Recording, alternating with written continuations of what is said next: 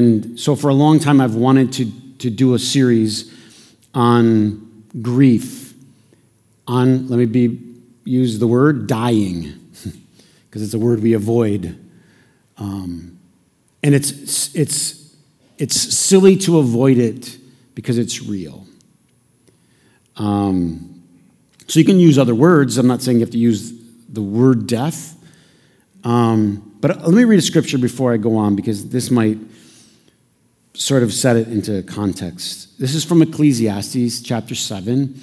Ecclesiastes is some of the section of scripture that we call the wisdom books.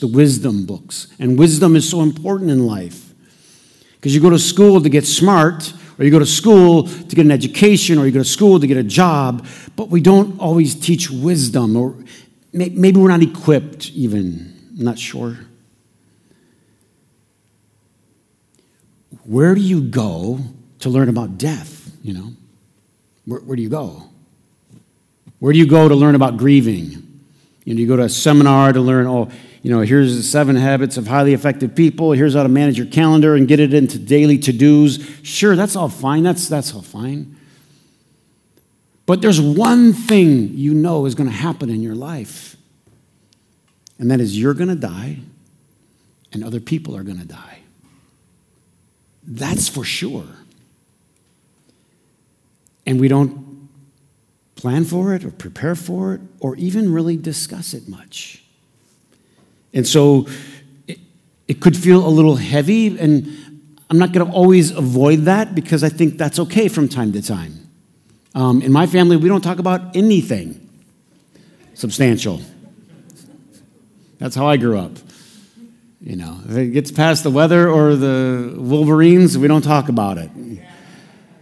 But that's probably not that helpful in the end. So I'm not trying to be a downer for the next few weeks, but I will at least be a realist, as is the wisdom scripture. Wisdom scripture is often contrarian wisdom, transcendent wisdom. It's not the common stuff that people talk about. Ecclesiastes 7, verse 2. It is better to go to the house of mourning than to a house of feasting. First of all, we don't believe that. Let's be honest. I'm a pastor. Oftentimes I will get a phone call from some friends and say, hey, you want to go play golf? You want to go to the lake? And I'll go, I got a funeral. And they go, oh, and they just stumble apologizing at how sucky my life must be versus their life out on the lake or the golf course. And it's happened time and time and time again. The call, hey, Chris, I got a funeral. Can't. And the underlying unsaid thing is, oh, you're going to something terrible, I'm going to something good. That's the implication. You're doing something terrible, or not doing, but you're involved in something that's horrific and terrible, and I'm getting to do something good, and I feel bad for you. And of course, on the surface, that seems very true, but Ecclesiastes is saying something. It's better to go to the house of mourning than to a house of feasting. Nobody signs up for funerals. I was telling I do this 8 a.m. Facebook thing on Sunday mornings, and sort of the warm up to this, or church for people that are traveling or whatever. And I was telling them, when I was in college, and this part of my story, if you've been here, is my bread and butter in college was I lived at a funeral home. Nobody goes to college thinking, gosh, if I could just hang out at a funeral home. I mean, it is honestly the last thing that you think about when you think about going to college. You think about life. What would you say the word would be? Most people think about going to college. It starts with a P, right? It's the polar opposite, to be honest with you. And I remember when I just didn't have any money, and I remember going to the office where you go to get a job on campus, and they had these little jobs, and I had tried them the first year. I refereed basketball games, and they pay 14 cents an hour, and I realized I'm not going to get through. I'm not going to make it. And the reason that I took the job was because they paid you some small hourly amount, but they gave you a place to live for free. The place that you lived was in the funeral home upstairs. It's just not something you look forward to. It's not. I sat there. I just remember how feeling like this is terrible. I got I don't really have any options. And I thought is like I have to talk a friend into doing this with me. So I talked to my old suite mate. He was from New York, from Long Island. I said, "Man, would you please do this?" There were 4 apartments upstairs, and you rotated every 4th week. You were on call all night, and when someone died in the middle of the night, you went out. Not only did you go out, you put on a suit and a tie. And if it was midnight, if it was 3 in the morning, it was 4 in the morning, whenever it was, if it was 3 times in the night or 1 time in the night or no times in the night, didn't matter. You kept going. You might be up all night. Being around dead bodies, living in a funeral home, is just not that collegially attractive. It's the opposite. So why is this in the scripture? Verse 3, sorrow is better than laughter. We don't believe that either. I'm being honest. We can be honest for a minute. We don't believe that.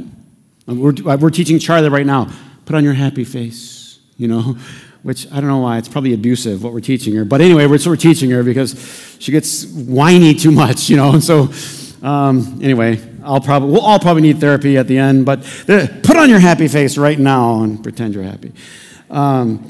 Somehow we believe you should always be happy. You should always be laughing. Now, don't get me wrong, I love to laugh. And the scripture says laughter is like medicine. There's no doubt there's some good things in laughing. But it's almost like we have a culture that we're addicted to. I just need to laugh all the time. I just need to be constantly laughing. Because a sad face is good for the heart. Man, there's a head scratcher. A sad face is good for the heart. What I want to do through this series, if you'll hang in there, there'll probably be no one here next week, is I'll understand, is I want to probe that sentence. How could this be good for your heart? We live from our heart. We move from our heart. Everything comes from your heart, just so that you know. So if you're going to change, if you're going to be, it's going to come from here. Somehow sadness is good for your heart. The heart of the wise is in the house of mourning, verse 4, but the heart of fools is the house of pleasure. It's as if it's saying it's foolish to just think you're just going to be happy all the time. This morning I was making toast for Charlie. Somewhere along the line, someone introduced her to cinnamon sugar toast. I was trying to keep it straight peanut butter. Whenever she heard the word toast, you just know that peanut butter's on it. But she learned that there is a thing called cinnamon sugar toast. Game over for peanut butter. So I try to mix it in, get some peanut butter and some cinnamon sugar at the same time. But now she's just figured out, if I put a piece of cinnamon sugar toast, I saw her this morning, she grabs a toast and turns it sideways and just, what? You were there. Licks off all the sugar. And this is a human nature, right? What we want to do is turn our life sideways and we want to just lick off the sugar. Don't we? We just want to laugh all the time. I just want to be happy. I want everything to be good. I don't ever want to bite the grain. Hurts my tummy. Life has sugar and life has grain. And if we're going to be healthy, we got to put our toast back down where it needs to be. That's true. So you can go somewhere else and say, we're skipping the next 6 weeks at Orchard Grove. We're going to comedy morning. You can. And I'm not going to blame you, but I'm just here to tell you in the wisdom it says you got to turn the toast sideways again. There's sugar and there's grain. And if you think about it, all the things that you learn in life and all the seminars that you go to and the people that you listen to and they try to help you with all these different things, everybody's preparing you for something. But this is the one thing that's preparing you for the one thing that is certain. It's just in our minds we've made it unpleasant. There's part of it, I think, that are, but can I say this? I think because we've pushed it so far away, we don't talk about it, we don't deal with it much, that we missed something. Did you realize, my grandma's generation, my great-grandparents, they were born in like 1899, I believe, in 1900, and everyone died at home back then. Just think about this just for a minute. When you died at home. You died in the bedroom, you died in the living room. That's where you died. And what happened when you died? Well, they took your body and they washed it up and they wrapped it. Fast forward, I knew my great-grandparents. I knew them.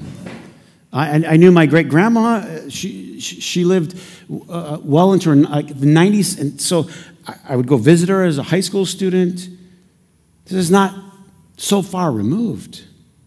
But today, someone dies, they say 70% of the people that die now die in an institution. Just think about how much has changed. I'm not saying it's wrong or immoral. I'm just telling you these are the facts. This is how life has changed. So it's a very sanitized, as grievous as it is, it's a very sanitized experience for a lot of people because then right away there's all these professional people that handle it. You get what I'm saying? They handle it. Where we had to handle it before. We had to deal with all the unpleasantries of what death was. But you were connected to it. Think about how much has shifted. And people are writing about this, that, we have a society. I mean, the reason that I don't let Charlie just lick the sugar is why? Is anybody awake? Why? It's not good for her. Are you awake? Is anybody here? It's not good for her. You would say, it's not good for her. You can't just lick sugar. You must eat grain. But we, emotionally and spiritually, as a society, have said, but it's okay in this area. Just lick the sugar. Don't open your eyes to it.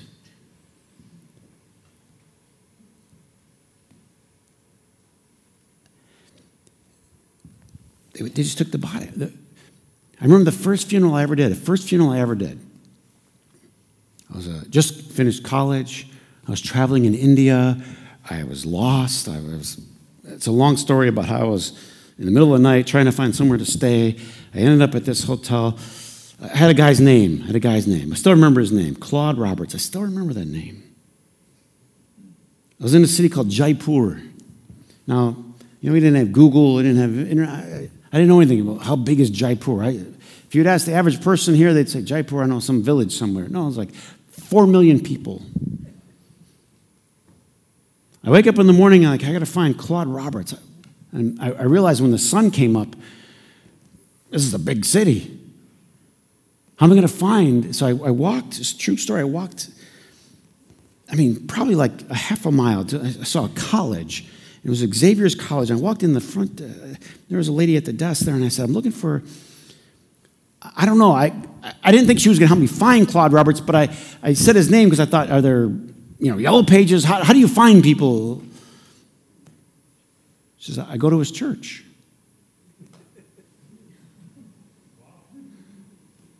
You go to his church?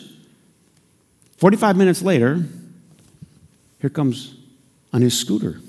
True story. Picks me up. I'll probably have pictures someone can show you. Picks me up on his scooter. He's on his way to a funeral. I'm an American Bible College graduate, so it would be an honor for you to speak at this funeral. I've never done a funeral. I don't know anything about funerals. I just know books.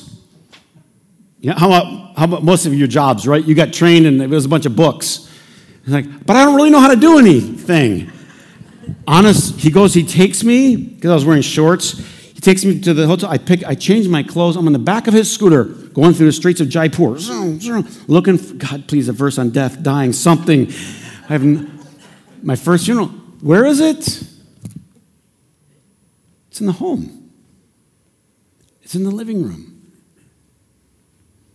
Now, I'm not here like trying to change American culture. That's not my goal. I'm just trying to point out one simple thing, that we aren't comfortable with Ecclesiastes 7. We don't think it's wise. We think it's better to keep it separate. Because it gets, why? Here's what I think. I think it gets down too deep. You ever been talking with somebody, you can tell they're about to cry, and they exit? They excuse themselves? You ever been talking to somebody and it's getting too deep, and they don't want to go there? Our culture is raised on sugar, cinnamon sugar. It's the cinnamon because it, justifies it. But we need the bread. I'm not saying you shouldn't put a little sugar in your life. I'm all about it. We need to do this series because we're going to die. We need to do it because we're all going to lose loved ones. We need to do it because we all are walking in the valley of the shadow of death. That's where every one of us is walking. There it is, right there. That shadow is over each and every one of us. Some people will talk about, so-and-so just got news that they're going to die. And of course, I get that. I understand that as a pastor, what that means to be sensitive. But can I just be as blunt as I've ever been? You're going to die. Here's your news. Here's your notice. You don't know when. Chris is dying. I was going to start the message that way, and I thought, that's a little much. Maybe it won't say it. You know what I mean? But I knew I'd have your attention. Just say, hey, I want to let everybody know I'm dying. But it's as if we brush it off, as true as it is. Other cultures, other generations have handled this better. Our wallets, our financial capacity has allowed us to avoid this more than others. We need to do this series because we're going to experience loss in all kinds of life, or as some have called it, mini deaths. A separation of a relationship is like a mini death. Just a loss of a job, a loss of a career, a loss of an identity or a business. It's a mini death. But here's the thing that you need to know. Just as death is sure, the other word for mini death is change. Who here you get something good going and you want it the same? I mean, this is me to a T. I get something good going, I want it the same all the time. Get a good vacation, a good Vicki and I go on a great date to a great place, and I am just going to reenact that 1,000 times. We're going to dinner here again? Yep, we're going again here because that was good. And what we think is we'll be in the same mood, the lighting will be the same, the service will be the same, the steak will be the same, and it's never the same. Life keeps changing. When did you guys hire the rude waitress? Anybody? This was very different last time. And nothing is, because life is constant change. That's what death is, it's change. And we're going to do this series because of this, because this is the Christian story. Death, resurrection. Death, resurrection. Death, resurrection. Let's not avoid it anymore, and let's stop saving it for Easter. A couple things I learned about being a pastor over the years. First of all, on Easter and Christmas, no one's listening. They're just here. A lot of people here, no one is listening. You shouldn't even get up there and talk. Just get up there and smile and leave. They got things to do. Dear God, why are you wasting your time, Pastor? Honest to God. Make them feel good and go home. They got things to do. So you have to talk about Easter when it's not Easter. I'm close. I've been doing it a few years. Is there? No, her bobby pin. Can you move it? I thought we got him new shoes. This is what people talk about on Easter. You invited her again? They're not listening to this. So I'm going to take an off-Easter time frame and talk about Easter, death and resurrection, because it's not a one-time story. It's the great pattern. By the way, think about Jesus' resurrection for just a minute. And by the way, as I was mentioning, when I did the introduction to grief message, this ends good. This ends good. But as I said, we don't want to, it's not always good to skip to that. You don't always want to skip to the end of the book. It ends with hope. It ends with resurrection. Okay, absolutely. And we're going to go there. But we're going to get bumped around. I'm going to bruise you up a little bit. Jesus' resurrection. He's the same, and he's not the same. And I think that's important.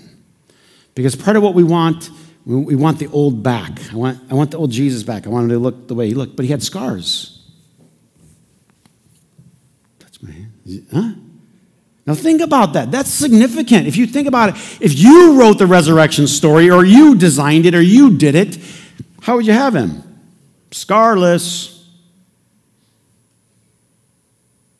He had scars. Touch him. The other thing was, there are times he was recognizable and there were times he was not recognizable. What I'm going to hint at is that the resurrection, what is to come, the other side of your grief in any area of your life, it's better, but it's still different. So if you're going to spend the rest of your life wishing for something that was, you're going to waste your life. Because what God does is always better, but it's different. We limit ourselves. We limit ourselves when all we want was what we had. Sometimes Jesus would show up in a locked room. He didn't do that before. Sometimes he looked like this, and sometimes he looked like that. And it seemed like he ate with the disciples, so he could be like that, but he also seemed to have this intangible quality to him. What if God has something prepared that you've never even thought of? That sounds like the Apostle Paul. Eye hasn't seen and ear hasn't heard, nor has it ever entered into the mind of man what God has prepared. You can't get it. You just have to receive it.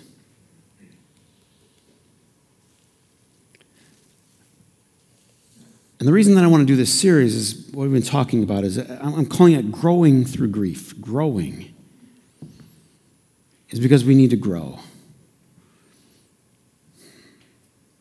I mean, I spent a lifetime on weaseling out of uncomfortable conversations. That's like my family has a PhD in that. When the topic got heavy or whatever, someone just always made a change of the subject. I know I'm not talking to you.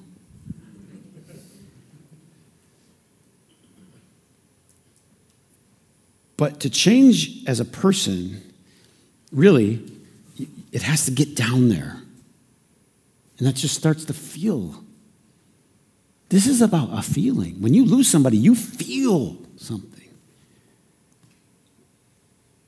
I was listening to a medical doctor talking about how ill-equipped they were in helping people, because a lot of what they did, it was in the cancer area, a lot of what they do is helping people at the end of their life, to be real, to be frank. And it was everything they're taught is just clinical. Just stick with the science, stick with this, but not emotional. But this is a deeply emotional experience. If you've ever lost somebody close to you, know how much it tears in here. But what I want to suggest as I read this scripture in closing is that we can grow through our grief. And what I mean by it is we can become better people. There's a lot of good people here. A lot of good people online. But it doesn't mean we can't be better people. Jesus talked about crazy stuff. Love your enemies. There's one we don't do. I got all day. There's one we don't do. It doesn't change the yardstick. That's the yardstick. That's the end zone. Love your enemies. So God gives us like little cute 2-year-olds. And he just jams a little wedge in that rugged, crusty heart. I'm talking about mine. You can think about yours if you want. Just get a little wedge in there. I'll get that thing beating again. I'll make him feel love. And I'll work him towards loving everyone, even his enemies. That's a long way. But it's a journey I'm up for. All right, forget you guys. I'll stay over here. It's a journey I'm up for. So here's the scripture. I think, team, if you guys want to come, are we going to sing? Is there going to be music? Okay, great. 2 Corinthians. Praise be to the God and Father of our Lord Jesus Christ, the Father of compassion and the God of all comfort. So when you have that feeling that's here, it's ripping at you. In Psalms, it says, God is close to the brokenhearted. To me, when I read that, I think it's Psalm 34. To me, when I read that, I believe God's always close to us. But I believe what happens is we become heightened and aware in a super sensitive way to the presence of God. If you've ever felt your heart tearing, you know what I'm talking about. He comforts us in our troubles so that we can comfort those. It changes us. You can't. You can try, you can sympathize, you can listen, you can be good to, but you can't really comfort somebody if you haven't felt that deep comfort. It's just not there yet. You have to receive it to give it. You have to experience it to share it.